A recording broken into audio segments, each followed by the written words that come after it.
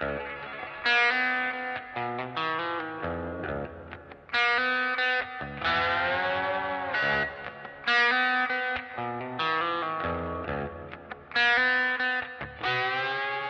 now, it's time to sit back and enjoy the Two True Freaks Internet Radio Broadcast.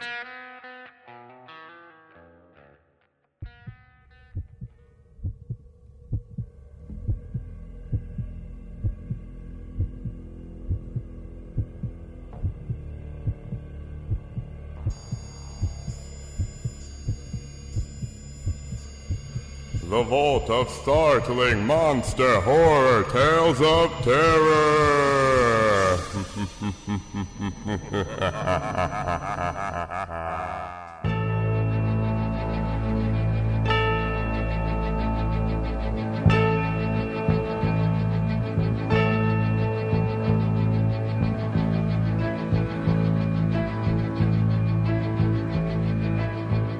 Hello, fight fans. Sometimes it takes many, many, many years of my people will talk to your people to set up a good fight.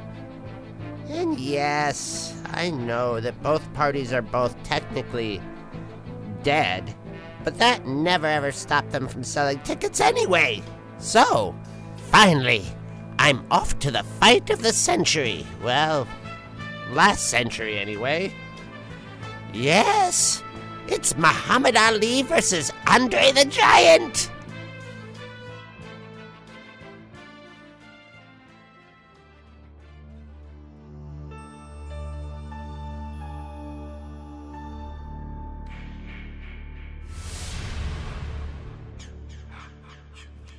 Hello, and welcome to the Vault of Startling Monster Horror Tales of Terror.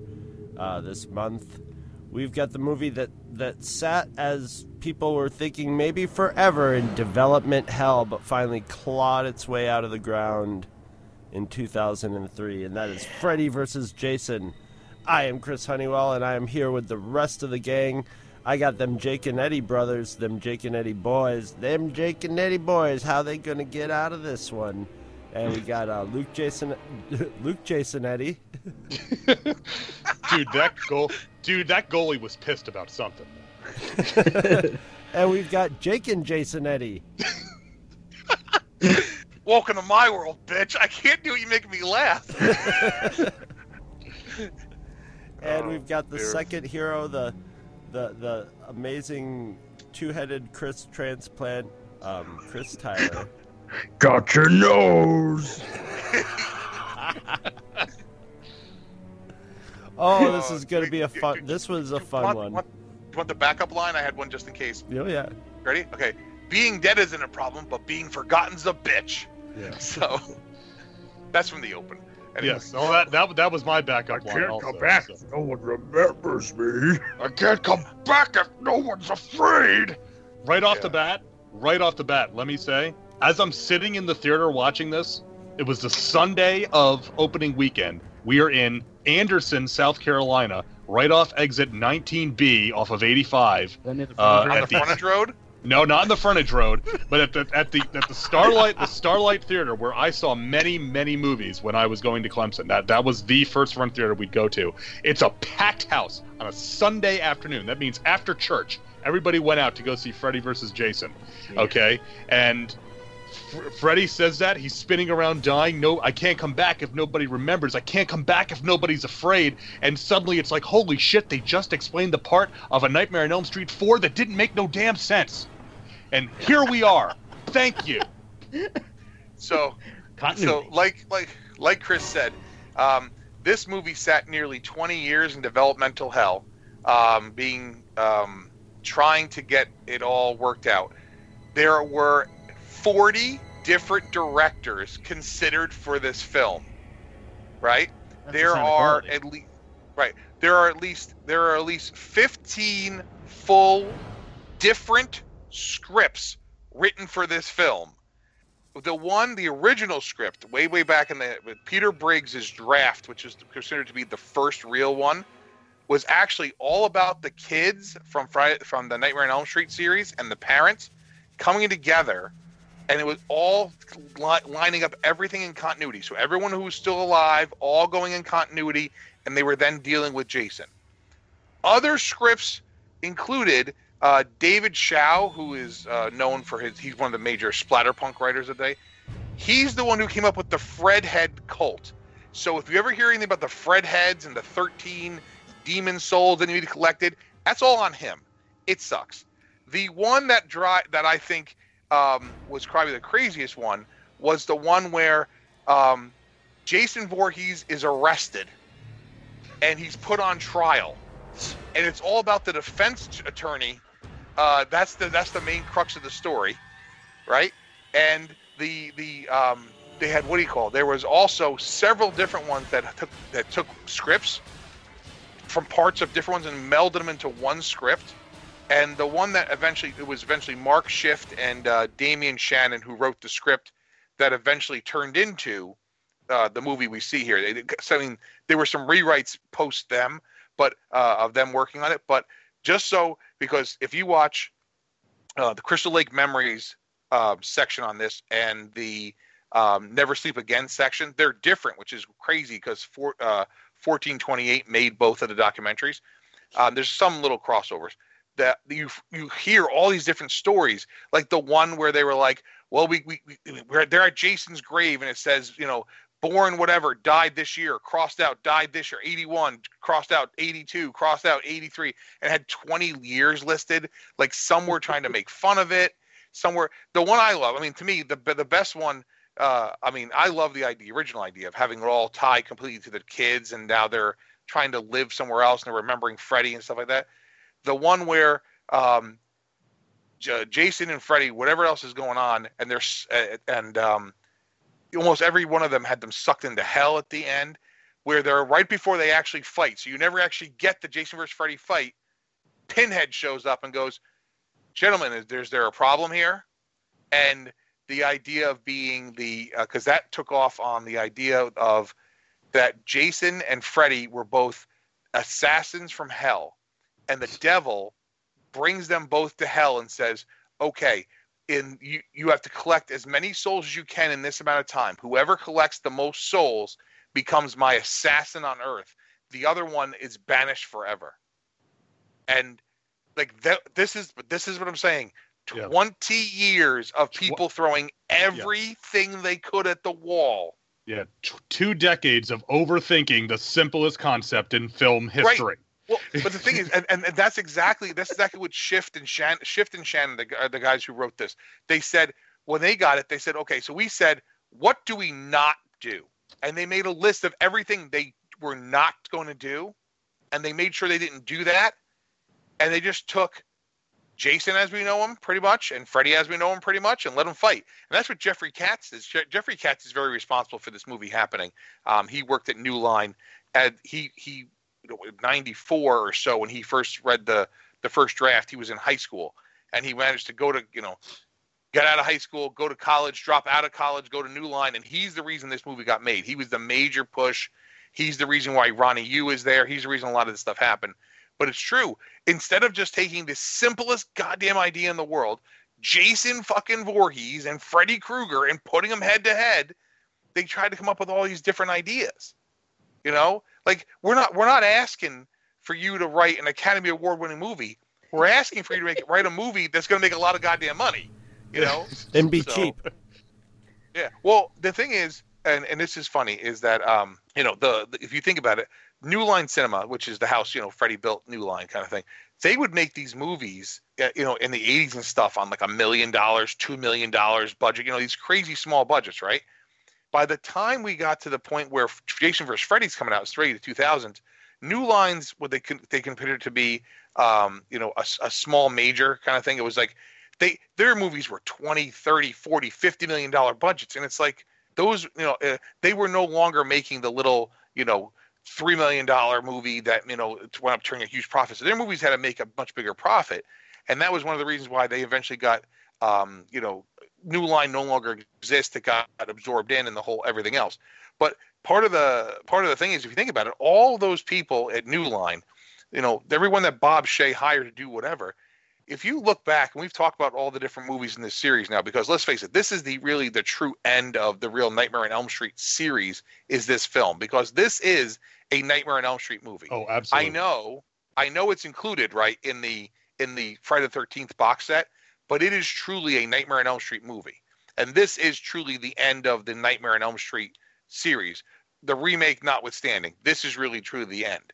Yeah. Well, what I had said at the time in my contemporaneous review back on my old GeoCities horror blog, Luke's Vault of Horror, which I updated for many, many years, I had said this is a Nightmare on Elm Street film with the biggest guest star you can imagine. Yes. You know? Yes. And I'll let you finish your background, but there's a lot of stuff that screams New Line Cinema Nightmare on Elm Street series in this particular film. Yeah, and that's what I was just trying to get to. A couple of quick things there. I mean, that's a lot of it has to do. I mean, there are things that were. The thing was like Rob Bottin originally was the guy attached to this movie, and Rob Bottin is he did the special effects in The Thing. He did he's a special effects wizard, and what they were looking at was, okay, let's bring in someone who truly knows the special effects game, because they want to do a lot of physical effects. This movie does not have a lot of CGI.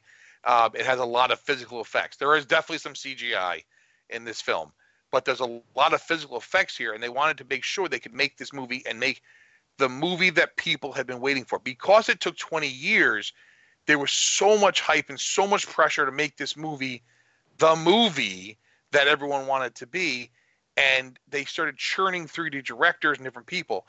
And Kane Hodder originally was, that was originally the plan, was for him to play Jason.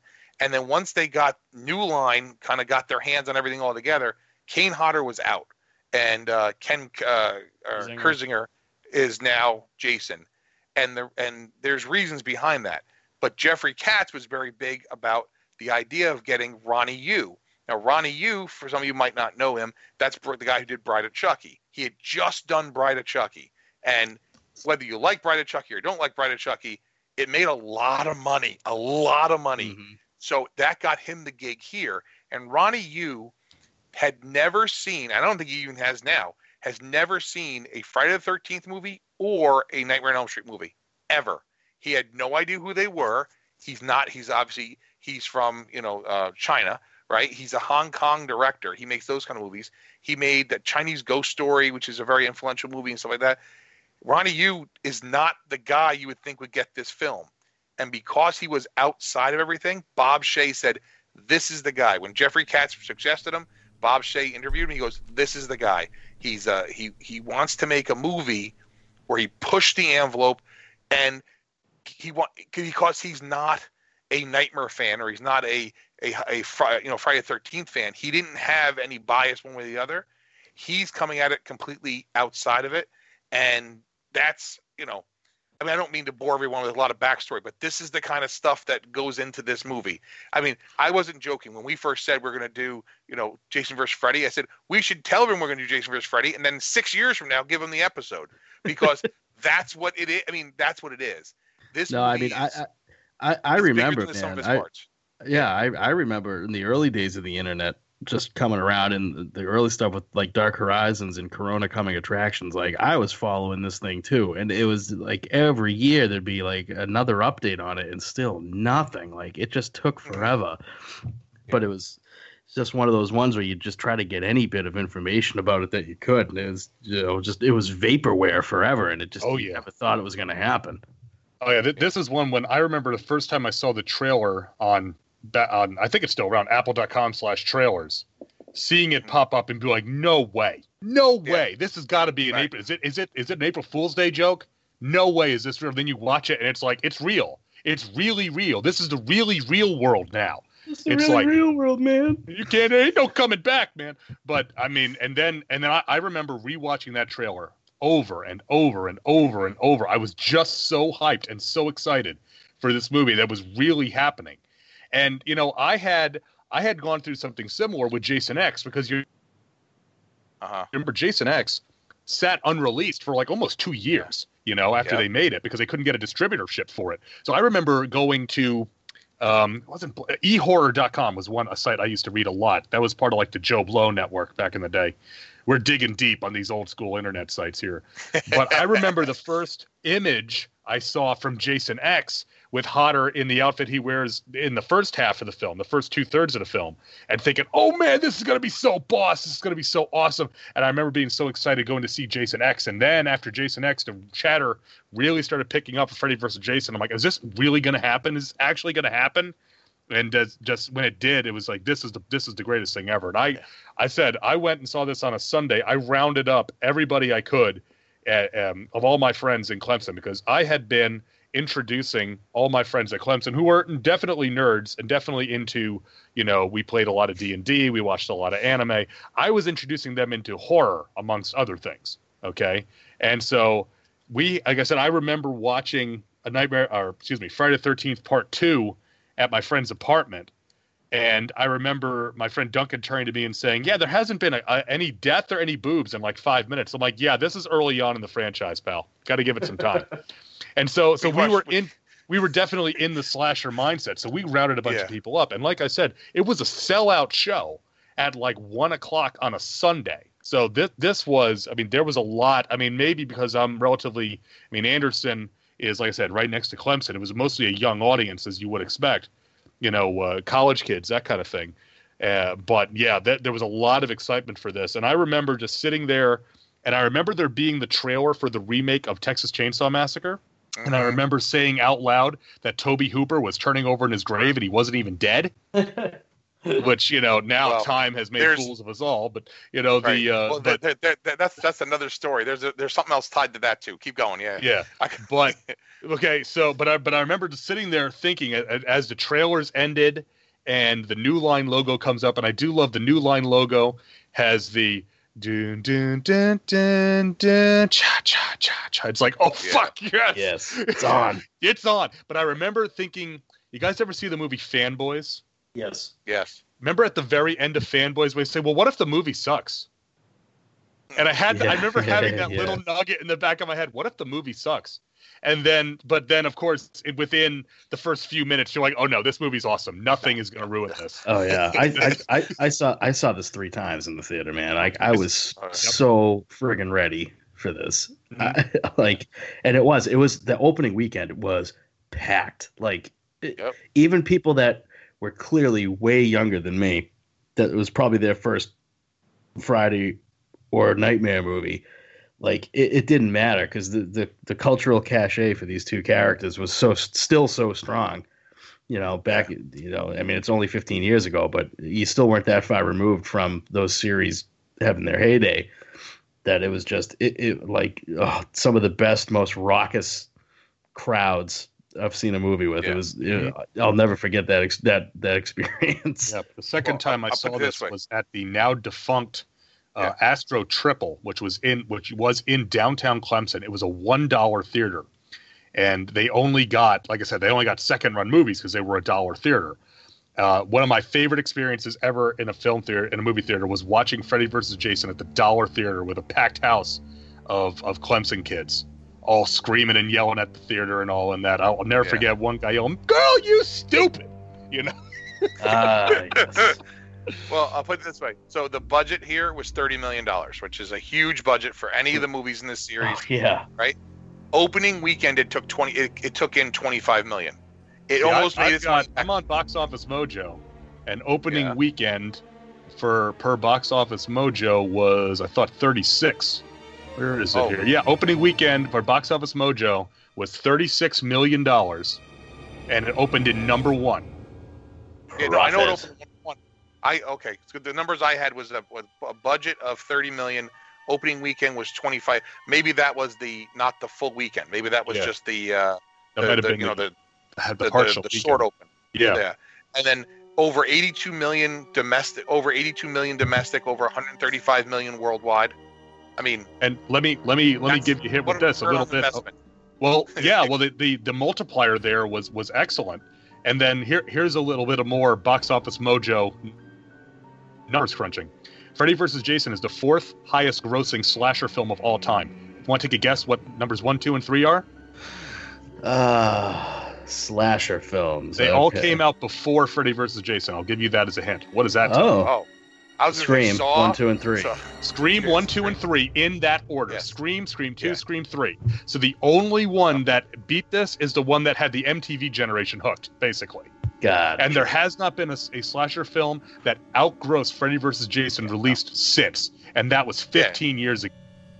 Yeah. Think about that. Well, That's the where younger slasher generation films had have been gone. primed on it from TV. We got it in the movies, and then they got it from TV, and so you had 2 generations that were ready for this movie.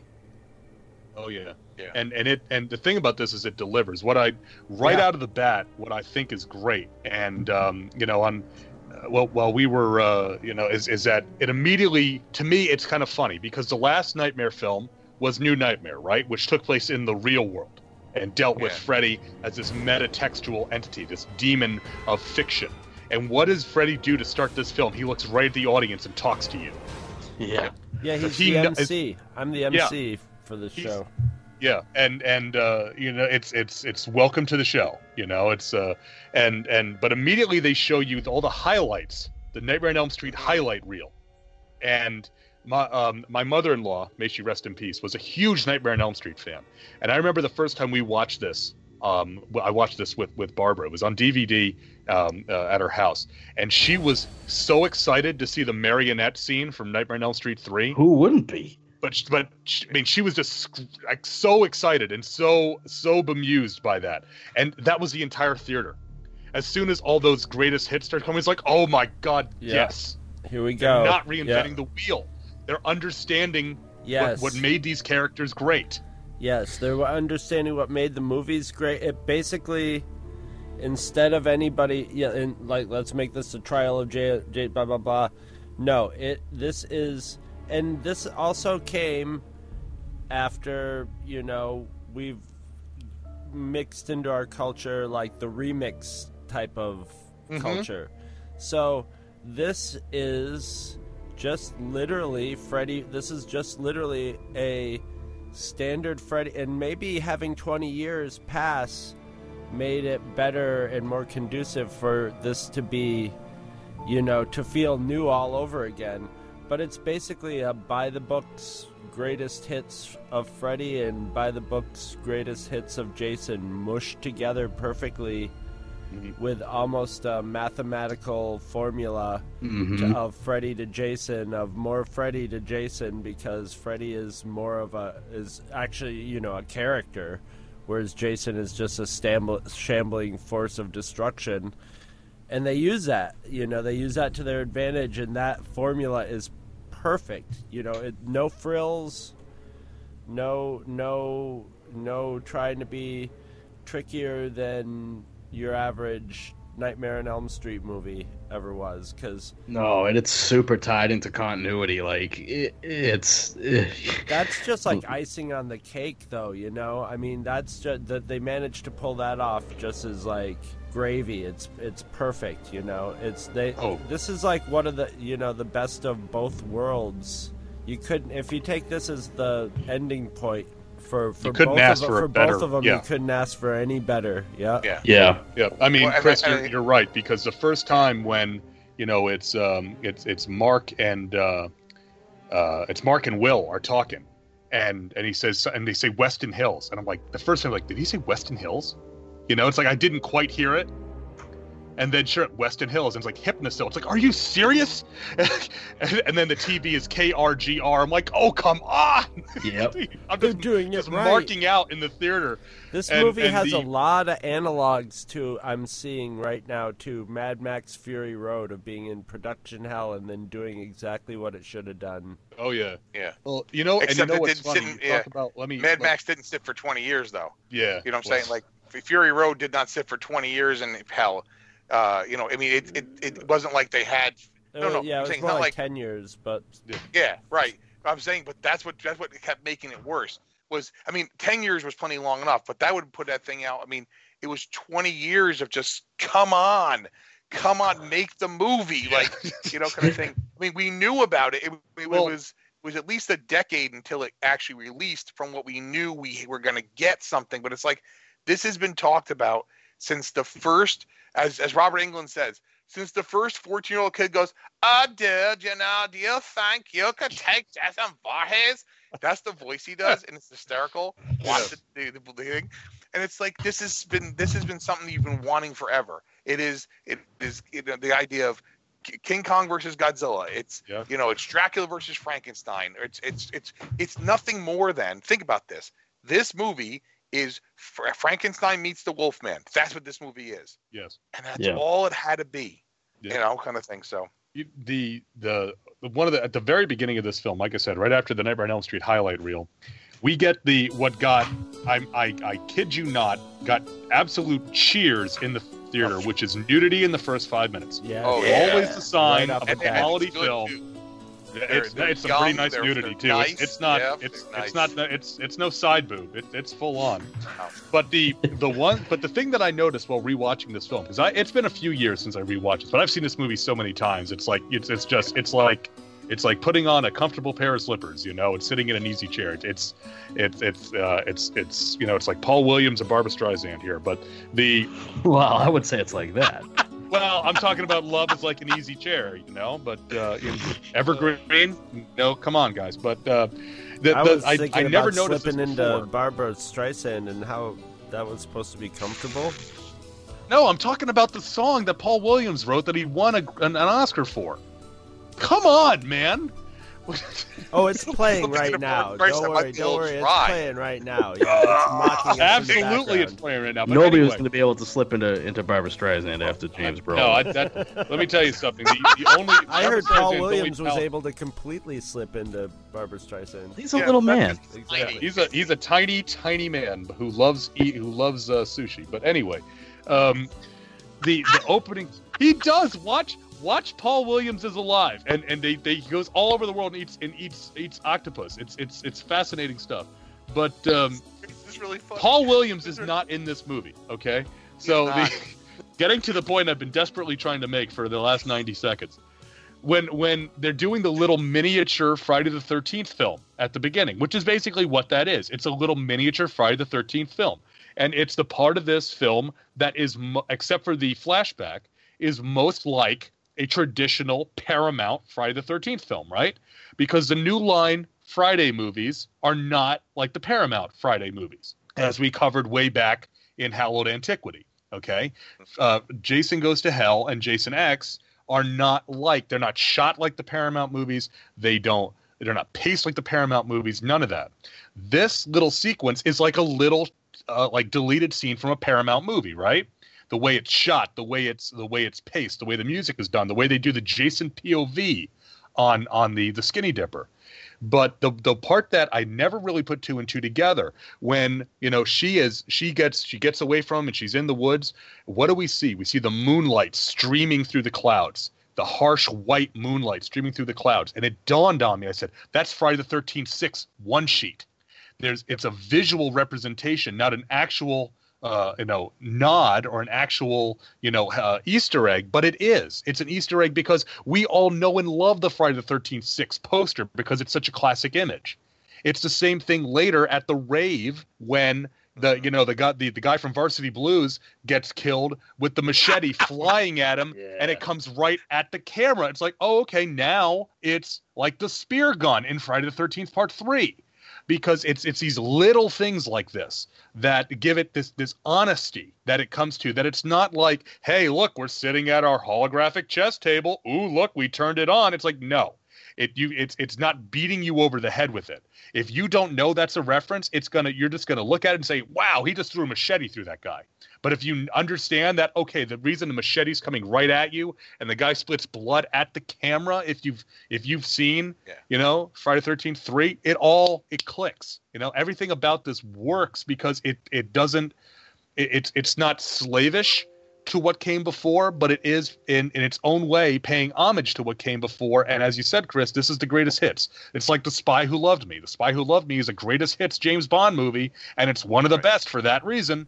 And it knows when to be goofy. It knows when to be genuinely tense and creepy and surreal, like Nightmare on Elm Street, and it knows when to be just flat out brutal. And it's bloodier, you know. It's bloodier than most Friday the 13th movies. Oh, anyway. the arterial spray in this movie is so choice. Yeah, and like even like they have great like spray out of Jason, where his blood seems kind of watered down and runny. You know, it's beautiful. And this movie gallons of it. Real quick, hang on, quick, Chris. So when Luke's talking about the cornfield. Right, or as Ronnie Yu called the rave, right? Where Ronnie Yu calls it the Confield Massacre. Yeah, that's how I'm like. Did he say Confield? It's he doesn't pronounce the R in corn. So the guy Ken Kersinger wanted to do the burn. They said no because you're an actor this time. You can't do the stunts, right? The burn, the longest you can be in a burn suit is about 30 seconds. Think of how long that burn is. It's super long. When they light him on fire and he's burning through the actual cornfield, which they actually set on fire, which is actually super dangerous, right? He comes through there, and they couldn't figure out how to keep the machete lit. They kept trying to put stuff on it to keep it lit, because every time he'd swing it, it would extinguish itself. All the extras there, because there's like the people we know as like the actual actors, and all the extras are there. They didn't tell the extras that they were setting him on fire and he was coming out of the corn. So when you watch that scene, everyone up front who's not a major actor, those are real reactions. They were terrified. Yeah. People were actually running for their lives. They were terrified. Wouldn't you be? Yeah. No, that does not seem legal or ethical. No, it doesn't. But you know what? It's the best reactions you can get. Sure. Right? Because it's first take, best reactions. People, like, you can see there's a couple of guys who like almost fall over each other. They are so scared of this giant 6'7" hulking monster on fire coming out of the corn, burning everything. Yeah, I just wanted to throw that in there because I didn't realize it at first, but I was like, oh my god, it's so true. You watch it. I watched it again today. I was like, holy crap! There are people who are really scared right there. There are people who are acting scared. And there are people who are really scared. So. Yeah. Speaking of scary, I know we've talked in the past about Freddy becoming a caricature, and he does have a lot of funny lines in this, but he's at his ickiest in this one. Well, I think in quite a while. Yeah, I think they sort of got a lot of like when he went back to being creepy, like in the first movie in Wes Craven's. And they sort of mix the funny Freddy with that, and that makes him even more creepy. Yeah, because it's like, oh, he's going to be goofy, and then it's like, oh, no, he's going to be legitimately, His one-liners when he's taunting Laurie they're not just funny, and actually in this one they're really not funny because they're so depraved. Yeah. I mean, it's his line of your mouth says no, but my mouth says yes, yeah. Like, he's genuinely terrifying when he's interacting with her, and it's and then using her father as a way to taunt her as well. Like, it's just, he's really, really upsetting in this. Yeah, but it's the prologue where we see him as the Springwood slasher. Yeah, burning the doll and it's like, oh god. I mean, I have talked about this before on this show, that things involving kids have become demonstrably harder for me to deal with since I've become a parent. That was demonstrably hard for me to deal with when I was in college in 2003. That it creeped me out. That is, and you understand that, that I mean, we all intellectually understood that. That's what happened, is that he would kidnap and do awful things to children and then burn their bodies in an incinerator. But to see it there and to see him keeping a trophy book and all that, it's like, oh my god, Jason, show up and chop this fucking dude up, man. Okay. Yeah. Because you know what? You're relatively innocent relative to this guy. Okay. Yeah. What does that tell you? This movie had some dark. You had the one girl whose at the beginning, who first saw her boyfriend die. All right. Oh, she gets Bella. Killed, drugged, and at the same time, she's got a party rapist, which ties us into our sister movie from Hammer with a rape scene. She's got party rapists crawling on her, and then at the same time she's asleep, so she's got Freddy in her dreams trying to kill her, and then ends up getting killed by Jason. So she has every predator in the movie just comes and like basically feeds off her at the same time, and she ends up dead. That's pretty fucking dark. Gib the is thing played she by just Gib turned into the werewolf. Yeah, I was gonna say Gib is played by Catherine Isabel, who is Jay's girl from Ginger Snaps. Ginger Snaps, all of them. And Gib wears her red hat. That is a homage to PJ Souls wearing her red hat and Carrie. Yes. Yes. No, but I do love that sleazy party rapist guy, the electro rapist, as we called him back in the day. The glow stick rapist. Oh, the glow sticks. I love that he gets his. I love that he gets his because, this guy's having premarital sex. Jason's going to run him through with a spike because Jason don't care. He's not interested in the details. He doesn't just. He doesn't care that Gib is an unwilling participant in the coitus taking place. Yes, he does have a purity of purpose. And I love that dude just gets sent flying. That is hilarious. The people who get sent flying in this movie by Jason, the reason why they didn't want to cast, this is what they're saying. The reason they didn't want to cast Kane Hodder was because he was too short. They wanted someone who was really tall compared to someone who was shorter, whatever, right? I think, but they definitely hyped up the fact that every time he sends anyone flying, they go flying. Like, there is no oh, I threw you to the ground. It's like, I'm throwing you to the next city. Yeah, somebody's having a barbecue ruined the next block over, basically. Right, exactly. So, real quick, just mention this. The scene, the death, the bed death, as they refer to it. Yeah. Right? So, okay, so here's my issue with this, right? So, and the guy's a jerk. I mean, her boyfriend is just an absolute asshole, right? But you know what? Right? We all knew that guy in high school. We all knew Trey. That's what I'm saying. We know that guy. We know Trey. We all know Trey. For Trey, man. What happened was I have an issue with that whole part of it. But anyway, the thing is, they that was originally in the shooting script, and they shot it, and the studio said, "Cut it. We hate it." They said, "No, leave it in." They showed it to the test audiences. It was voted their favorite kill in the movie. And the studio goes, "Are you kidding? It's so stupid." They go, "But it's so Friday the 13th.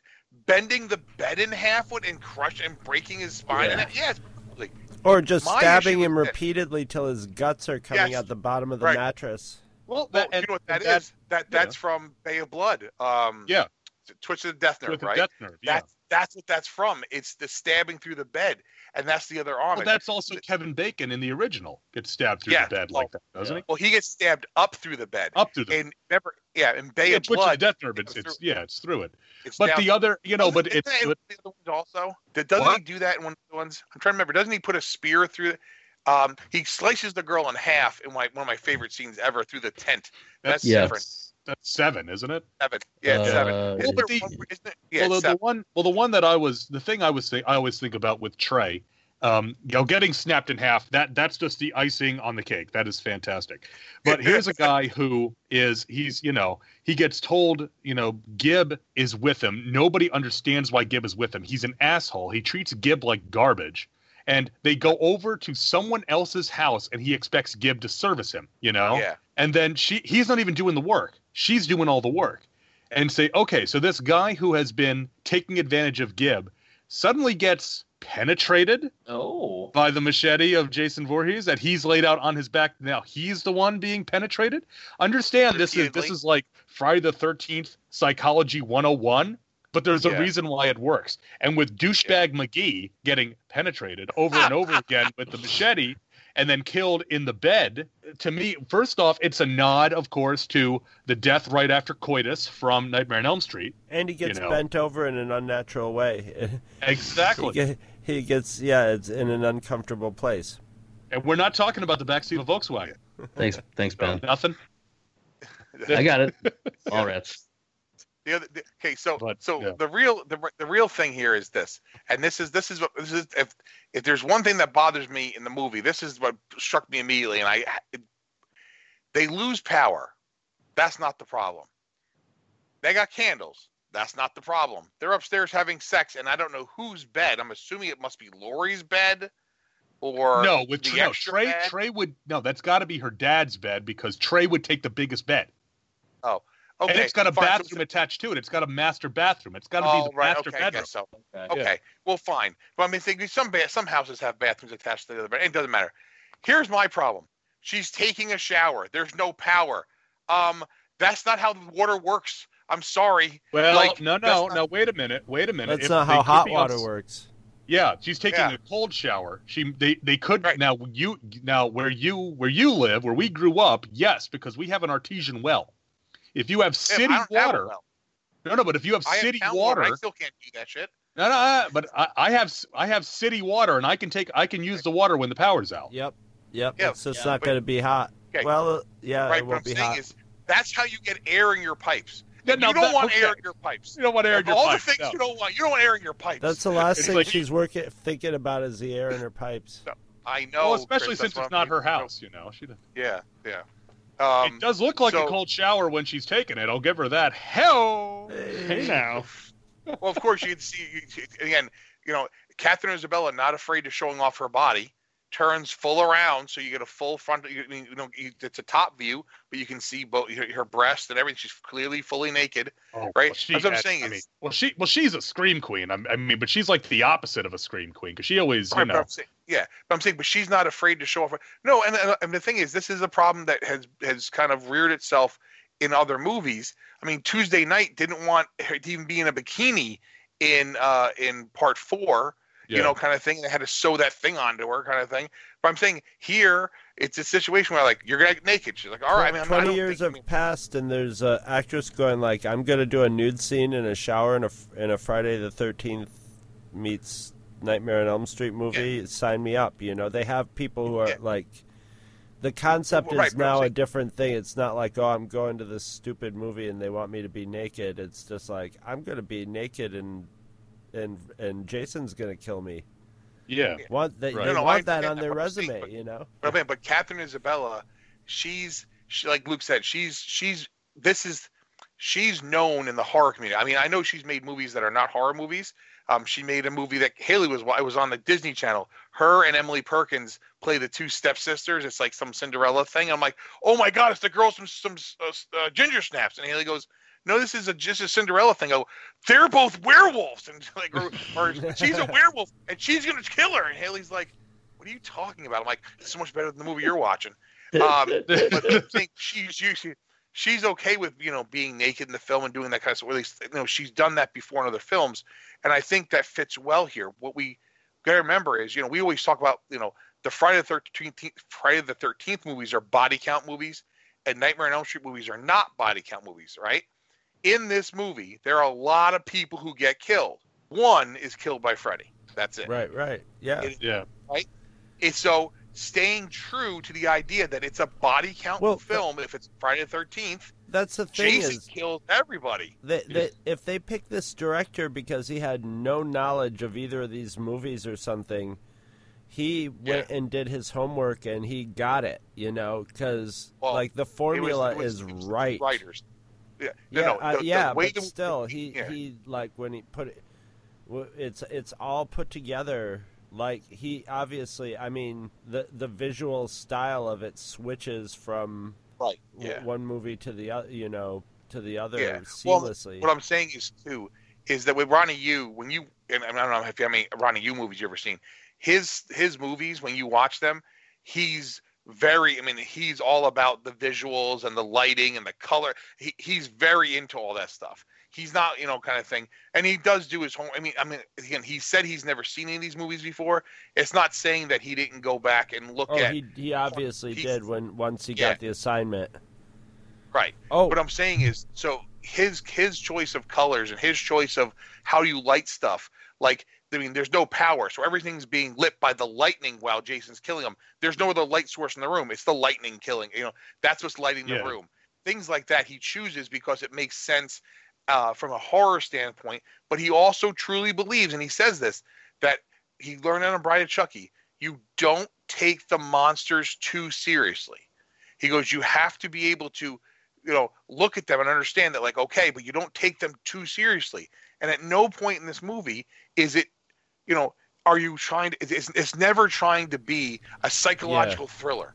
It's never been. They're not like, let's make this the one that like could actually happen in the real world, because that's already actually been done. I mean, at one point you get Freddy playing Jason like a pinball table. Yes. Oh, tilt.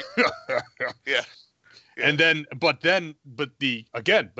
that leads, like I said, it's a comedy bit. It's a one-liner for Freddy. It's genuinely funny to have him knocking Jason around, but Jason gets back up. Why won't you die? You know, and that's what the F-13 fans are cheering for, because the F-13 fans know you can beat the shit out of Jason. He's not going to stop. Right. You know, he's going to keep coming. And so you get you get these two characters that are inexorably connected and have been for decades, but they are so different from each other in the way that they go about it, the way that their films are made. And so, like I said, so much of this film looks and feels like a nightmare movie. We got kids at school. We've got, a group of kids, talking about who is this Freddy Krueger character, all this, these are all standard nightmare elements. Right. And so it makes perfect sense. And then you got Jason in a neighborhood. That's weird in and of itself. Jason walking down Elm Street, which was the first shot Ken Krasinger shot, and that's what got him the job. That they weren't sure on him. They said because Ronnie Yu wanted him to walk a certain way. So they shot that. He goes, "That's it. You're hired." From walking that way. Now that kind of shambling sort of walk that he does, and which is just cool. Jason Voorhees walking down Elm Street. One of the. I think. Go ahead. And then I think that's one of the reasons why. I mean, Kane Hodder never got to actually do anything in the movie. It was always assumed it was going to be Kane Hodder. The talk had always been it was Kane Hodder. To me, Kane Hodder plays the best Jason Voorhees. Like, I mean, him as Jason Voorhees has a lot of characteristics that, to me, make him Jason Voorhees. The heavy breathe, like the big breathing when he takes the big breath in. When he does those things, the way he turns, and then like he snaps his head a certain way and does stuff. Those are Kane Hodder, little trademarks that he's even put them into the Hatchet series when he plays Victor Crawley. The thing becomes that what they really wanted to make sure with their Jason was, look how many times in the movie they focus on Jason's eyes, right? Because they want it. That's not a Kane Hodder thing. You wouldn't focus on Kane Hodder's eyes, but they really wanted to make Jason more sympathetic than Freddy, and that's why Jason turns into the child and whatever. And they showed the backstory. I mean, Ronnie Yu was the one who added in that Jason's afraid of water. In the script, they never had anything of Jason being afraid of water. He was afraid of getting drowned, but he was not afraid of water. And so by him, the water falling there and it stops him, the idea that Jason's afraid of water and Freddy's afraid of fire. Well, okay, that's not 100% true, but that's what he played up there. And by playing that up, it makes Jason more vulnerable, which is so weird to think about in a Friday the 13th movie. Yeah, Jason's there was no way vulnerable. There's no way that you could make the hero monster here be Freddy. Like, people thinking of course not. There's just no way. Like, come on. But you say that. This is Demon Freddy makeups in this movie. This is where the Demon Freddy makeup came from. Yeah. The scenes where he's in the dream where he's drowning him, and she goes, "You bitch," and he shoots his way up. When the water turns red, again, all the colors that Ronnie Yu loves, right? That's Demon Freddy makeup. That makeup is specific to that one scene. It has become, on its own unique thing that people have tried to copy other times because they made Freddy look like a demon there. It was purposely done to make him, if you weren't gathering that the child molester who also burned their bodies was the bad guy, let's make you not have any doubt about this, kind of thing. Well, the thing about the fire and water, first off, Laurie, who is we haven't talked much about the human cast, but that's Monica Keeney as Laurie, who's the head girl here. She says the line, and it's one of those ones where you slap yourself in the head, because she says Freddy died in fire and Jason died in water, and it's like, of course they did. We all knew that intellectually, but you don't put it together, right? Because you have no reason to put that together. because it doesn't matter until you put them together. Right. That you think about, okay, yeah, there is a dichotomy there, that that one died in fire, one died in water. And you talk about the color scheme when they're in, when they put Jason to sleep and Freddy goes into, Jason's in the boiler room, and we see this earlier when Gib is in the boiler room, the bright red filter that's on there in the boiler room. And then when he changes it to water, and then it's the cool blue filter in the boiler room. Yeah. It's you talk about Ronnie Yu's use of color, doing it in a supernatural environment, doing it in the boiler room makes perfect sense, because what do you see sometimes with not just Hong Kong movies, but we talked about this even on the Italian films. Like, man, they're lit weird. Why is everything green in this scene or whatever? Yep. Here, it's in a nightmare world. Anything can happen in the nightmare because that's, it's a nightmare. And of course, the Lord of Nightmares is going to be able to figure out the one thing that maybe Jason is afraid of. Right. That's his thing. Now, I do want to aside real quick. I know this is going to be a surprise. I'm going to get a little obscure. I'm going to get a little esoteric. Okay. This movie, this is a crossover between Friday the 13th and A Nightmare on Elm Street. Okay. Friday the 13th, Part 6 has multiple songs by Alice Cooper. It's got Teenage Frankenstein and He's Back, right? Yeah. Yep. And A Nightmare on Elm Street, Freddy's Dead had Alice Cooper as his stepdad, right? Yep. Okay. So there's an Alice Cooper connection between the two films. Okay. On the DVD, if you go to the scene selections menu, one of the scenes of the Confield Massacre. Yeah. The title of that scene is called The Life and the Death of the Party. The Life and the Death of the Party is an album cut from Alice Cooper's 1986 album Constrictor, which is the same album that has Teenage Frankenstein and He's Back on it. Oh, Jesus. Yeah. So that's pretty esoteric, even for me. Well, and it's doubly. But he's also Freddy's dad, right?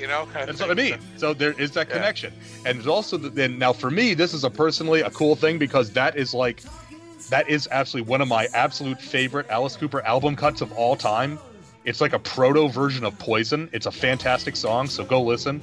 I'm assuming that it's cut in behind me as I'm talking right now, so that's how well I know Chris Honeywell. But it's just weird esoteric stuff like that. So carry on. That's my Alice Cooper update for this episode. Alice Cooper also said too. He said. On the because they interviewed him for the documentaries like Never Sleep Again and Crystal Lake Massacre. He said he goes they blame me for Vietnam, so I figured they blame me for Freddy Krueger too, kind of thing, like this totally Well, the Lord of Nightmares, that was Alice's gig before it was Freddy's. Right. That was his whole thing. Think about this, but Alice Cooper now, like, because you went and saw Alice Cooper recently, right? Last month, he's fantastic. If Alice is playing anywhere near you, go see him. Yeah. I think Alice Cooper used to be such a everyone, like, parents were terrified. Don't let your kids see this. Like, it's so horrible. Like, now, it's like so much Las Vegas show world. Right. I think there's so much worse in the world than Alice Cooper, but there was a time when there was nothing worse. There's nothing worse than Alice Cooper. He'll steal your children away and make them love Satan and all that crazy stuff. Okay. Well, it worked for me. Yeah, but it was wrong then. It's kind of thing. But now it's like how, what do you call it? It's like now it's a family show. I mean, my wife and I went to the show, and there were families there with kids. And there was nothing in that if my kids were a little bit older, there was nothing, from a material standpoint that was, really inappropriate. It's no different than, a slasher movie. That's basically what his show always was, and that's why he fits in so well. A magic, like an old-fashioned David Copperfield magic show. Yeah, it's magic, man. Yep. I'd just like to point out, and also to link it up with its sister movie, Frankenstein Must Be Destroyed.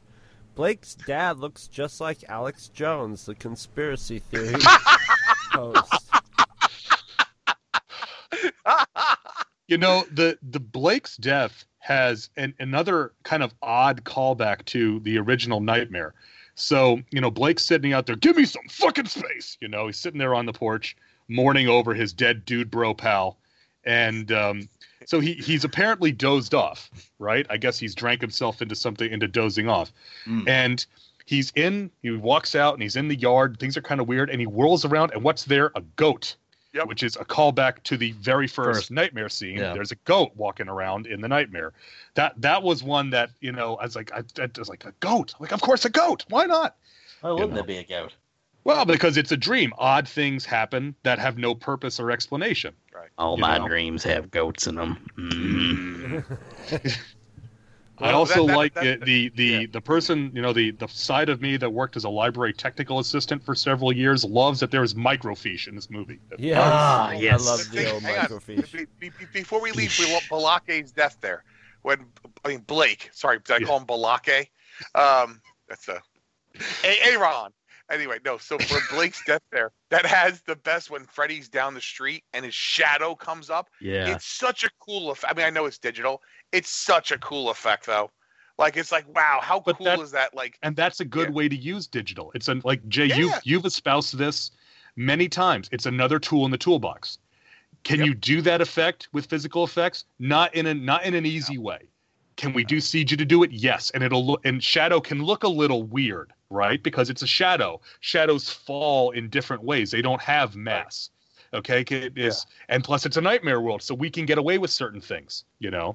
So I think it's a great use of that. I mean, again, that's in the trailer, so that scene obviously that's very visually jumping scene, and it's something that you hadn't seen before. It's not like it's directly the same as, like, if his arms had grown long, you're like, oh, that's from part one, whatever. It's him standing there and his shadow shoots down the street. It's so easy and quick that you're like, whoa, it catches you. You know what I'm saying? So, real quick, I just want to throw this out here before I forget, because I had it written down here. I said Freddy only kills one person. That's Mark. So Mark's brother is Bobby, right? Bobby is played by Robert Ward, who's also known as Scott Farkas. Yep. Yes. He's got yellow eyes. Yeah. And this is one of the things. This is I have one other thing for the end, but this is that I had just like major notes. I'm like, oh crap, I didn't realize this. So Jason Ritter plays Will, right? And that's the main, her main guy, whatever. Originally, Brad Renfro was supposed to play Will, but Brad Renfro's, and originally that's who they read with. When the original things were done, it was Brad's role. It was all set ready to go, and then Brad Renfro is no longer with us here. So so the problem became that Jason Ritter came in and he took over the role, and that's because Ronnie Yu said, when he goes, who do I get? And he goes, wait, I know, because he worked with John Ritter on Bride of Chucky, and he said his son is the right age, and he got him because he loved working with John Ritter so much. He's like, I'll use his son here. And it's just, and again, it's another, those, we all know, like, Brad Pitt read for this role and this guy read for that role. This wasn't even a case of someone reading for a role. This was someone had a role, and, you wind up losing, the person no longer here. But to me, when it's funny, when Bobby, his scene where we only see him in the tub, and he's, obviously slit his wrist and he's spraying blood everywhere. There's a whole other scene they do where he's walking in the bathroom naked, right, wearing just a cocksock, as he says. That's what he says. He goes, wearing in the business we call a cocksock. Been doing that my whole life. Well, no, but I'm saying, and he's got these prosthetics on, and he's trying to there's things in his arm, and some of the things in his arm are bubbling, and they have smoke in them, and some have blood, and some have ooze. And he goes, you're trying to be all sexy. You're walking, trying to be like this evil thing. And there's 5 guys behind you on their knees, blowing smoke and pumping things right behind you, up your ass. And I'm like, oh my God. Like, it's just so funny the way he said it. Like, it just catches you. You're like, that's funny as hell. There's parts of this movie that are cut out, and you're like, why would they cut this? It just sounds so cool. And when you see these pieces that are cut, like in the documentary and stuff, you're like, man, that would have been really cool ad. But does that take away from the overall flow of the story? Sometimes you don't know. You know what I'm saying? You never know. Like, how did it drag the movie down at this point? Did it slow it down too much? Because if you think about it, that whole part there with Bobby, killing himself, and Mark feeling, so guilty about kind of forgetting his brother, but not forgetting him. But it's been 4 years and all stuff. That just is so Nightmare on Elm Street, and that contained scene where Freddy is killing him, obviously in the dream, and then burns him on his back. You know, he sets him on fire and stuff like that. That is such a different part than anything else with Jason Voorhees in it. And then there's no Jason, obviously, in that scene. But when you realized what else they had in there, it just got, like, sicker and sicker. Like, the blood tendrils that go into Mark's legs on the ground, those are physical effects. The original, them coming up, is CG. Then it's all physical. And he's like, I had him strapped to the ground, and those things, and you're like, yeah, of course it is. Of course it is. That's what a Nightmare on Elm Street movie would do. That's what they would do in Nightmare on Elm Street movies. They would figure it out on, how they did it, as they went through. So I just wanted to throw that out there. I didn't want to forget to mention the Brad Renfro thing. Yeah. And then, of course, Scott Farkas, because let's face it, it's cool to have Scott Farkas in your movie.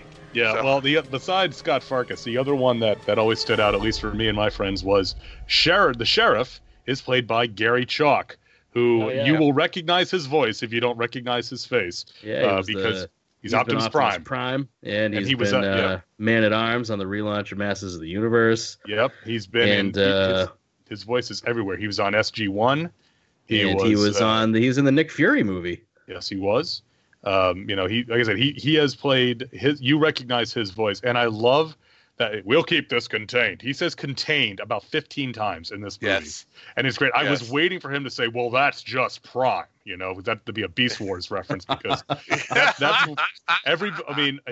the time this came out was when Beast Wars had just ended and Beast Machines was starting up, and he was playing Optimus Primal.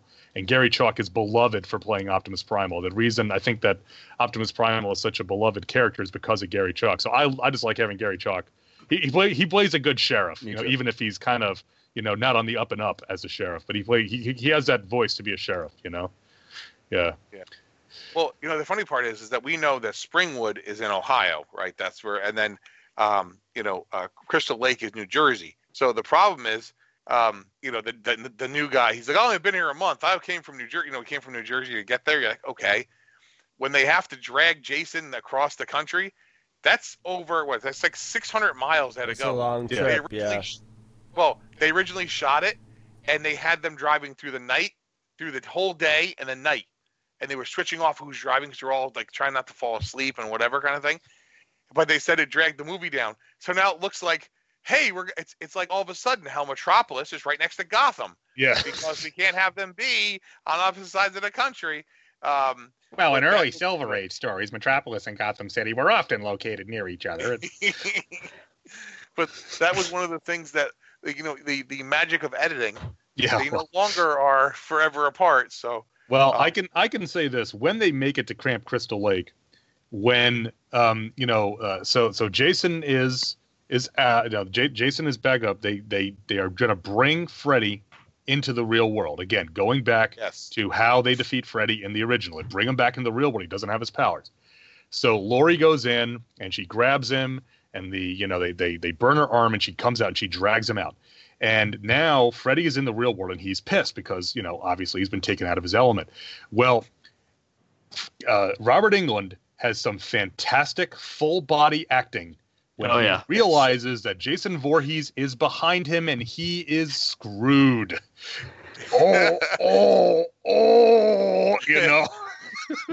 I love when Jason slams him through all the windows and the side of the thing into the sill. Just wham, wham, wham. It's Looney Tunes cartoon. It's so funny. We talked about this a long time ago that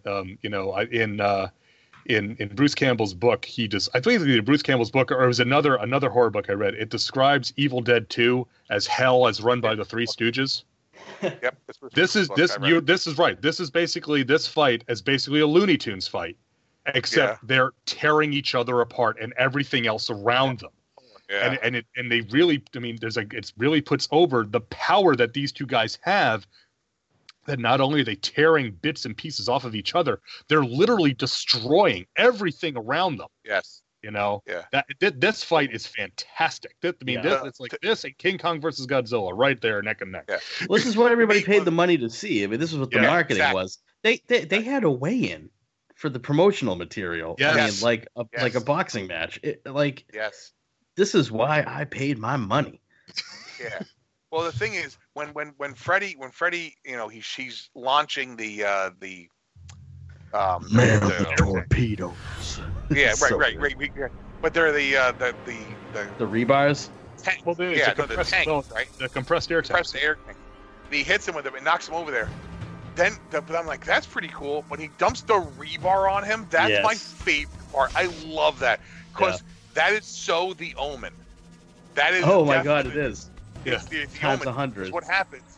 It's just. Well, I mean, it's not just spire, but they go right through him, and you're like, oh God, like Jason doesn't. He doesn't have pain. He can come back. Like it's like, but as he's trying to get loose, he's like breaking them off. And you're like, that just has to be painful. It's just a really cool scene. I mean, there's definitely the little bit of silliness when what's her face, Destiny's Child's left over there. Kia. But that's one of the all-time Freddy interactions, though. Okay, but the problem was that's not the way the scene was originally written. They switched the scene up on set. It was originally written that she says almost exactly what Nancy says from one. I take all the power from you. I turn my back on you. And she turns around and Freddy's standing and he goes, wrong guy, bitch. And Jason stabs her right through with the machete. She tries to use Freddy mentality against Jason. And then she turns around. Freddy's standing and he goes, wrong guy, bitch. And I'm like, wow, that would have been a really cool scene. Because, I mean, as it is, she's making fun of him. And she's making fun of his dick. And she calls him a faggot, which I didn't like. That line does not belong in that part of this. I mean, I understand why that's a different time also, Yeah. That word was used in different ways 15 years ago than it is now. Well, what else would be? I mean, he also molested little girls, so calling him that word is gonna get his goat. Right, no, I understand that, but I'm saying is, like, if this was a 1980s movie, I mean, let's be honest, Monster Squad has it in it, and at the time, that was something you said in the '86. It's just watching it now, you're like, oh, okay, like it's kind of cringeworthy now looking back at it because you're like, that line was never in the script. That was her ad-libbing that on the set, so that's the line she chose to put in there. Or whoever else decided, but it was pretty much that she chose the lines they were saying. When they switched the scene around, I think that scene's funny when Freddy's just kind of like pointing because you notice Freddy takes 2 or 3 steps back and then starts pointing with his finger, and she's like, oh, no. And then of course he slams her into the tree, with the machete. I would have loved to seen her going, I take back any fear I've ever given you, and just really nail him with that scene. And turn her back, and Freddy just be like, just smirking at her, going, wrong guy, bitch. And bam, with the machete right through her. And then he could have split her in half. Like he could have, Yeah, but we got the how sweet Doc meat line out of it. So I'm like, hey. Yeah. And we did get somebody split in half because Freeberg gets split in half at the clinic. God. Oh, okay. Yeah. So, obviously that's not what's his face, Jason. It's not Jason Mules, but it's an incredible simulation. Right. But when you watch the documentary, Jason was like, I remember that time I was in Jason vs. Freddy. Wait a minute, I'm not in that movie. They actually brought him in to do the line, talk, because let's be honest, Freeberg is just playing that. He's just playing, Jay. That's all he's playing is Jay. They didn't have a Silent Bob though. Kind of thing. So it doesn't really work, man. No, but I'm saying, even at the rave, he could have had a guy standing next to him in an overcoat just smoking a cigarette. Just for that quick visual would have been really funny because everyone knows what you're doing. Yeah, it's not like no one didn't follow along what you were doing here. But that's a great the Alice in Wonderland theme, obviously there with the worm coming in, and. So disturbing when all the kids are sitting up in the bed and they all have their eyes covered. Yes, that was a trailer moment too. That's a great shot. Well, because it hooks you in, dude. If you're like, what the hell is that? What the hell? Like when you're watching a trailer for a horror movie, you got to get some of the gist, but there's got to be like, what the hell, man? Where's that even tying? I got to know what that goes to. It can't all just be like, oh, seen it. So. Sam said, "Stand it." Yeah. Sam said. Oh boy. But like I said, just the end of this, and at this point, I remember again seeing it the first time. There's so much energy in the room, watching this that it's like two heavyweights in the 15th round. They're just wailing on each other. Yeah. It's like that's got chunks are coming off of them. It's great. He rips Freddy's arm off, and it's just they're not playing around. And it's again we're back at, even though we're at Crystal Lake, this doesn't look like a Paramount movie. This looks like a New Line movie still. It looks like a Nightmare movie, which again is fine. I'm down with that. I'm okay with that. But it's just odd to see, again, a traditional setting from the Friday films in a New Line film. But again, they spin it and do it in a different way. I do like that once again, somebody is trying to redevelop Crystal Lake. It's like, that's not going to work, guys. That is dude, not you know what, work. dude? I mean, because it's lakefront property, Luke. That's exactly what they got to.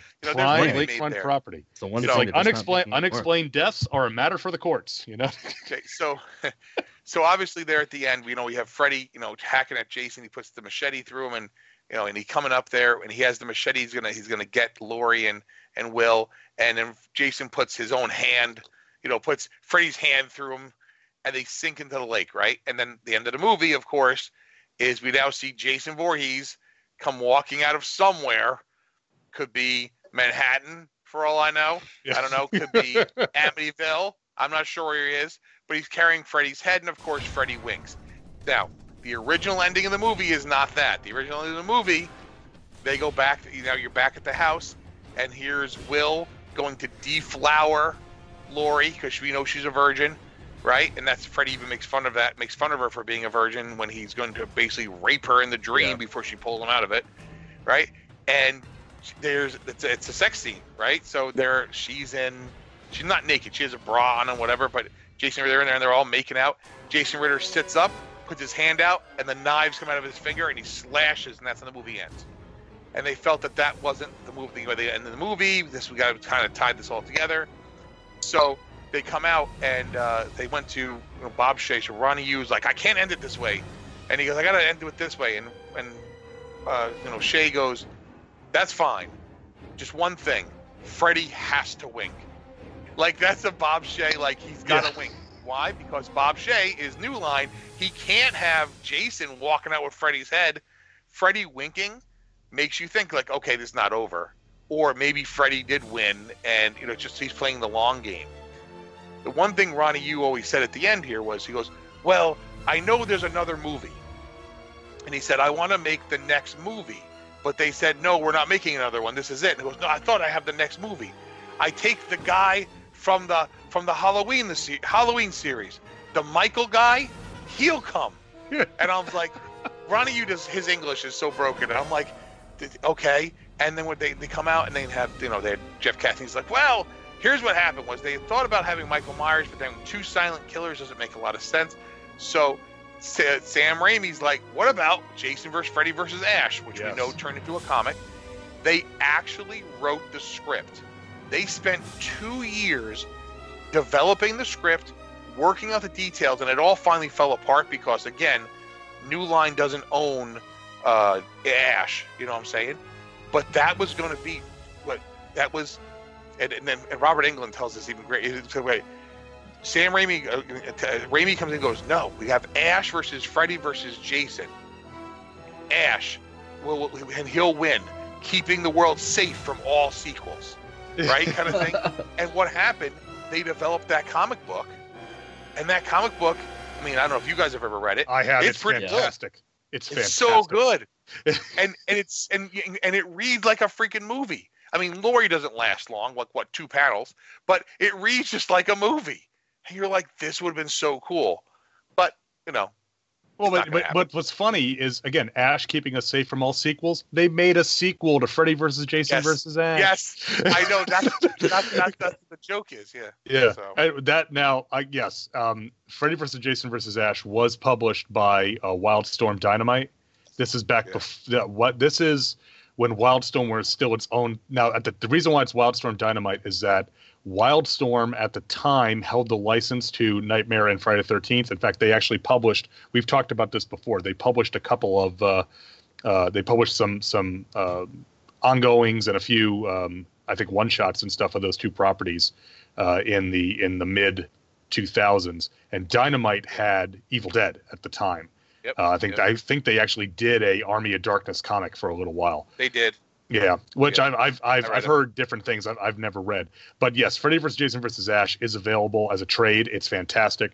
Freddy vs. Jason vs. Ash: The Nightmare Warriors, which is the sequel, as a very interesting kind of premise, is that the Nightmare Warriors are all of the survivors from the Nightmare and Friday films that get together, kind of like the Justice League of America.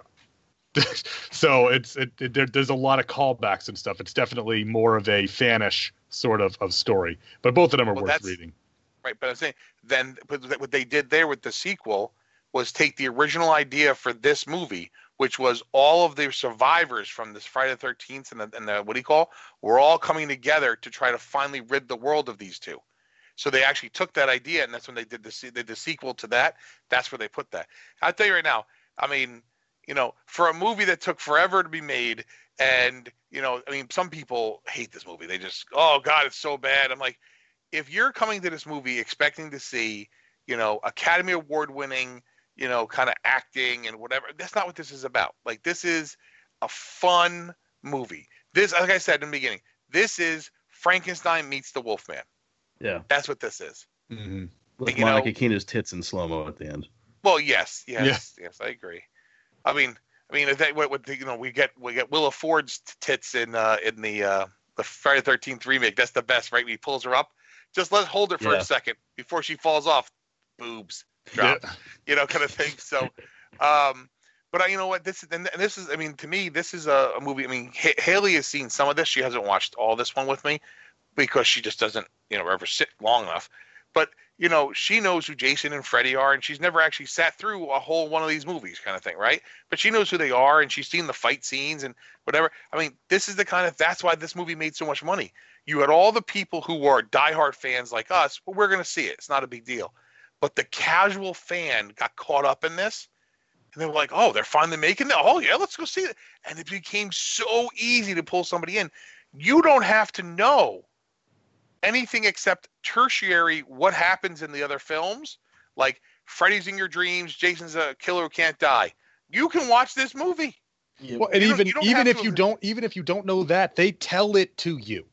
Oh yeah, well, I know. We've been talking. We talked about comics. Jim Shooter used to say at Marvel Comics, every comic is somebody's first. Yes, and give you enough information to follow along. They do that. It is set, like I said, this movie, if you've never seen a Nightmare or an F-13, again, I mentioned watching this with my mother-in-law. My mother had never seen a Friday movie before. She loved Nightmare on Elm Street, didn't like Friday the 13th. Go figure.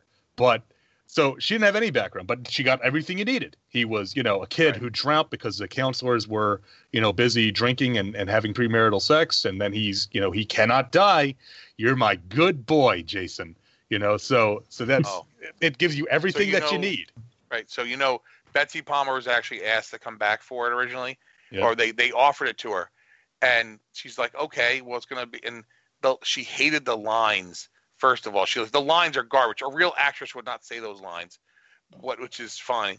But they offered her almost no money. They basically were like, we'll fly you out here, do this, and we'll fly you back. She's like, I'm not flying all the way out there to do this. Like, if I'm going to be part of this movie, I'm going to be part of this movie. They're like, yeah, we'll find somebody else. And it's, again, it's kind of a slap in the face. But to me, I think that works. Having Betsy Palmer there would be great. I think it works really well because the woman is clearly not really Jason Voorhees' mom. It's Freddy. But it's like Freddy's facsimile of Jason's mom. Right. Yes. Right? Yeah. It's like, I think that works all better. you need like anyway. All you need to do is say the right words anyway, and Jason will start tipping his head like a little puppy dog. Yeah. So, I mean, that's what I'm saying. To me, that always kind of struck me as like, people are like, oh, it's not her. I'm like, it doesn't matter if it's her. It makes perfect sense that it's not her. Like, this is Freddy's interpretation of what she should look like. And Christ, I mean, what's her face in part 2? She tricks him by putting a sweater on, and then he sees her head, kind of thing. Yeah. Well, again, Jason is, he doesn't have all his sensory organs, so. Right. And there is a great, of course, in that flashback, we do get the little nod to Friday the 13th Part 2 with the sack over his head. Yep. Yeah. Which is a nice, just little quick blink and you'll miss it type thing. Yeah. No, I do. I will say that I did very much appreciate that. Even though, again, like you, the first thing I said was, "Well, that's not Betsy Palmer," you know. But then, she morphs into Freddy. I'm like, "Oh!" But I did like putting that in there because that's such an important part. Again, especially those early ones, of because I mean, Pamela, of course, is in the first one, and then her, the second one, like we talk about. Then there's some stuff with her in the fourth one. They get like a hallucination and stuff. You right? have to have Freddy exploiting that stuff. That it's just made to be done. So right, it's perfect. Yeah, it's the right flavoring for the stew. Right. So if you wanted to get just this movie on Blu-ray, go to the Two True Freaks website, click on the Amazon link, follow that over to Amazon for $10.25. You can get Jason versus Freddy. Now, it is included in the Friday the 13th box set. Now, I have the Friday the 13th box set on Blu-ray. Of course, I have the DVDs too. And that's called the Ultimate Collection. No, wait, I'm saying that. The 8 movie collection. That's not that one. It's the one in the box. Holy crap, that's so expensive. Okay. Right now, that's going for like $285. Hey. I didn't spend that much on it. No, don't do because that. it's at don't buy the one for $285. You can get all of them. They Walmart has them. Luke knows what I'm talking about. The 4 movies together and then 4 movies together. They have them all together like that.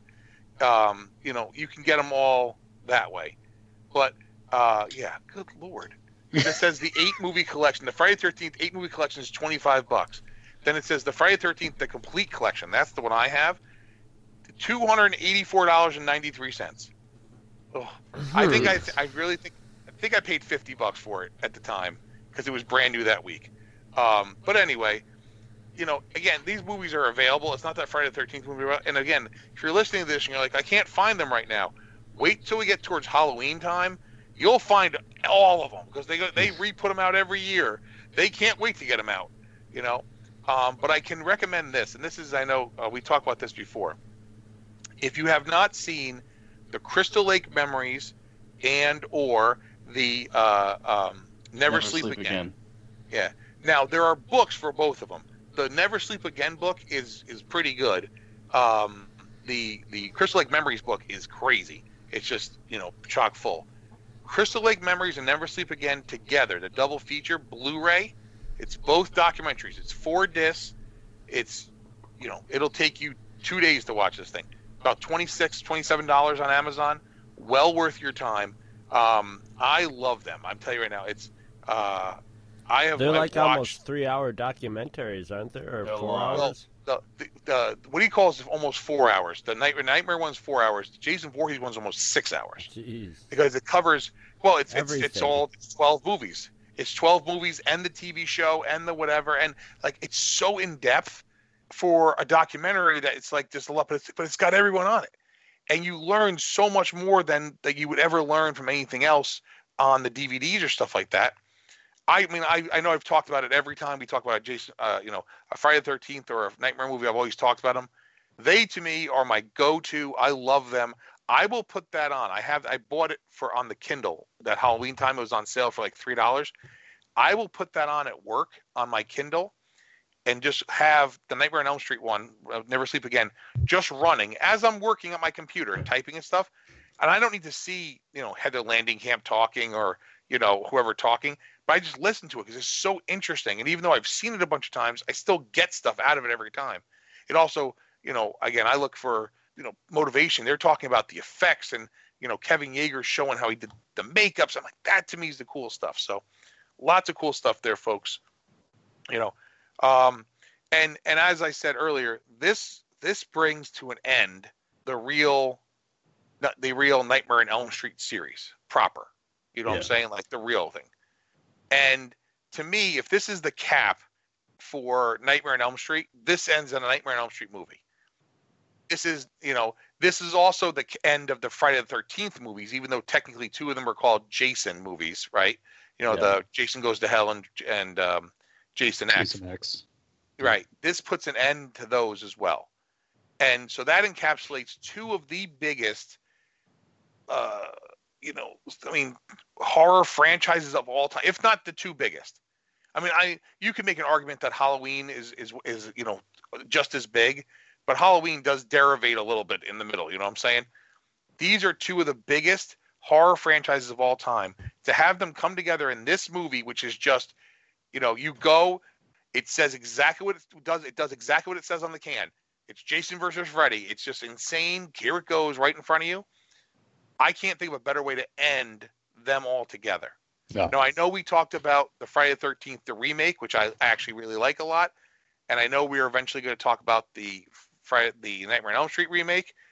But as a franchise, and I know people who don't like this. There are people who don't like these movies, or they like some and not others, whatever, it's fun. If you look at them all together, this was how this had to end. Mm-hmm. I just sometimes wish it didn't take 20 years to get there. Yeah. You know what I'm saying? But even then, the ending is perfect because, okay, Jason is in his element. He's in the lake. He has killed everyone at the lake. He's the last man standing. He's even got Freddy Krueger's head, but Freddy's got a few tricks up his non-existent sleeves. Because you can never really get rid of Freddy because everybody knows Freddy Krueger's name now. Everybody in Springwood remembers Freddy Krueger now. So I think that the next film is Freddy's like, you know what, Meathead, go back to sleep. I don't need you anymore. Right. Because they are afraid of me in Springwood. And then, they're opening apparently a development in Crystal Lake. Well, a bunch of, yuppies buying starter homes are going to get massacred, I guess. I don't know. But so, it's almost, like I said, it's such a perfect ending because it's true to both characters. It's the idea that Jason is back in the lake where he's supposed to be, and Freddy has his power back over by spreading fear of Freddy Krueger. So everyone is, it's like it's over, but nothing is ever truly over. The end is always a new beginning. Just like 4 and 5 in Friday the 13th. Man. Whoa. Yeah. So. Hakuna Matata. Yeah, I mean. Hakuna Matata. Put your past in your behind. Ooh. It means no worries. Well, no, that's what he says, and my wife's like, that's not what he says. I'm like, he does. He goes, it means put your past in your behind. It means no worries. That's what that means. And he goes, I go, that's such a great line. Everyone missed it. I mean, it's not as good as woman, where's my super suit? I need my suit. Kind of thing. Woman, why do you need it? The city is in peril. My evening is in peril. Don't you go think about going off and doing no dare and do. You know what I love about that is that everybody loves that bit, and the husbands love one half and the wives love the other half, and they never shall cross. I am the greatest good you will ever have. Anyway. Oh god. All right. Well, now that we're talking about the Incredibles, no, we're not starting on that. But as Jay alluded to, this does bring us to a close on our coverage of A Nightmare on Elm Street, at least as considered for the original series. Now, as we did for Friday the 13th, we are going to be taking a look at the remake of A Nightmare on Elm Street. And that is, I have never seen the 2010 version of A Nightmare on Elm Street, which stars Jackie Earle Haley, of course. Yep. And I am not sure what I'm going to make of this because I've never seen it. But, it should be interesting viewing, having viewed the rest of them in, the preceding months and years that we have on this show. Oh, it will be interesting. Before we leave, I just want to point out this will air months afterwards, but as we're talking right now, the end of an era has just happened. It's been probably about an hour since the last episode of Ash vs. Evil Dead went out on Stars. Yes. And now it's been canceled after the third season. I personally am a little like, they canceled it, but I'm thinking maybe Bruce Campbell was like, okay, 3 seasons is enough because he's old and he gives 159%. It's just the ratings just aren't there, man. It was a niche project to begin with, so what are you gonna do? As a niche project, it churned out about 15 hours worth of Evil Dead. Right. Yeah. Well, that's what Bruce Campbell said on Twitter, and he said that he said nothing but love and thanks to Stars for giving me the opportunity to do this many more hours of Ash and bringing it to you. Yeah. So, yeah, it is sometimes you do what you can do, and you can't change. Hey, you can't change. You change the laws of physics. If I would you can't rather have afford it to go do out it, on a strong, just never having sucked. As a matter of fact, there's parts of Ash vs. Evil Dead that are better than, Dead by Dawn or Army of Darkness. There's some craziness in Ash vs. Evil Dead, and it's true to its roots and beyond. So, just cheers to Ash vs. Evil Dead. I don't know. I might have to milk the last episode and wait till just the proper time to view it and acknowledge that it's gone. But it has been sort of a miracle for three consecutive seasons of it. Yeah. Just the most insane stuff that you're watching on TV. If it's not on that, I don't know what other show would be on. It's on that show. Yeah. So, but you know what though? But that's again like anything else. Like Luke says, every end is a new beginning. So maybe there's something else coming. 10 Who years knows, from now, Ash vs. Evil Dead will not be in obscurity. People will be like, "How did this only last 3 seasons?" Yeah, that's right. It'll be like Police Squad or one of those, that just. It was a niche product, and then in retrospect, it's like, man, this is good stuff. So, yep. So, but hey, you know what? Maybe we'll talk Sam Raimi at some point in the future. Oh, I'm sure. Who knows? Who knows what's going to come up here in the vault? Well, we know what's coming up, as we said. It will be the remake, the 2010 version of A Nightmare on Elm Street. So, if you guys, want to write in. freakvault@gmail.com if you have any thoughts about any of the movies we cover here on the Vault of Startling Monster Horror Tales of Terror. Please send us an email at freakvault@gmail.com. We actually do have an email. I do want to get to this real quick. It's a real quick one. All right. It is from Josh Ginter, and Josh is he writes in with the email subject "The Crazies." So obviously this is about Phantom of the Opera. And, okay. No, Josh writes, The Crazies. He goes, dude!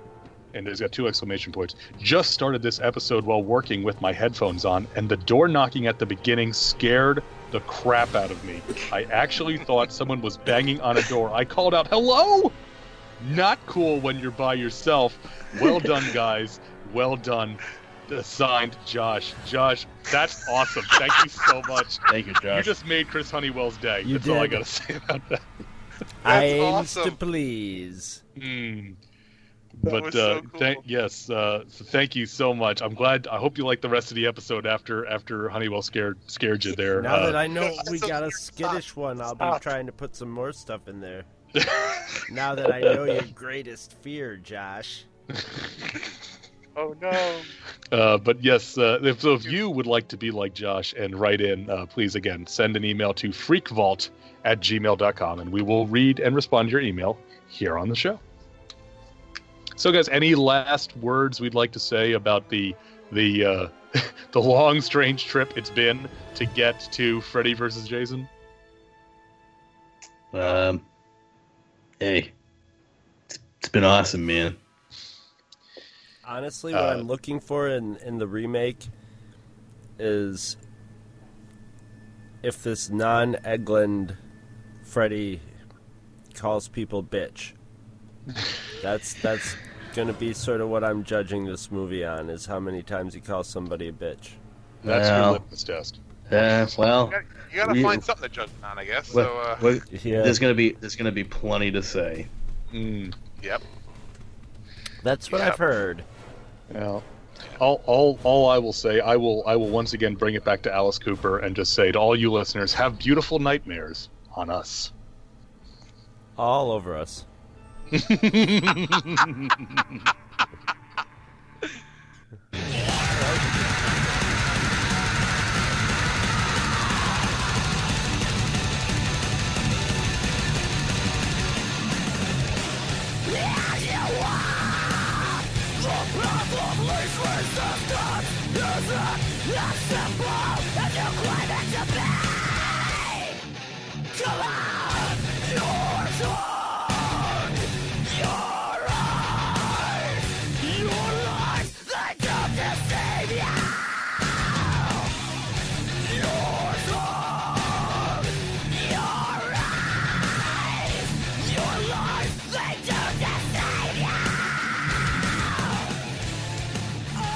If you shop at Amazon.com, please consider using the link at twotruefreaks.com to shop there.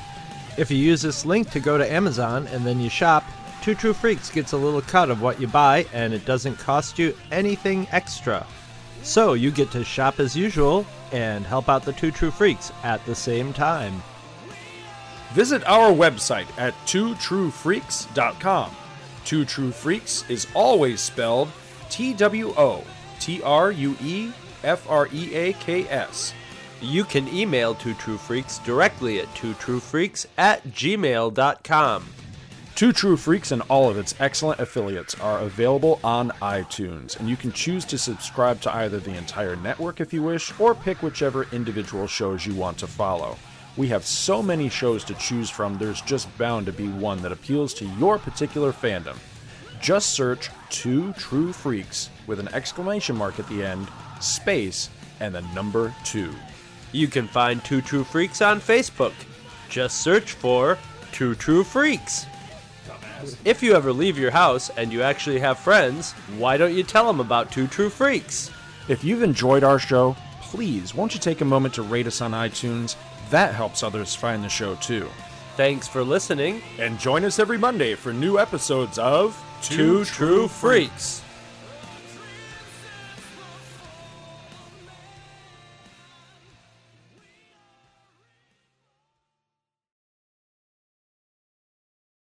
And this is your Uncle Don saying good night. Good night, little kids, good night. We're off? Good. Well, that ought to hold the little bastards.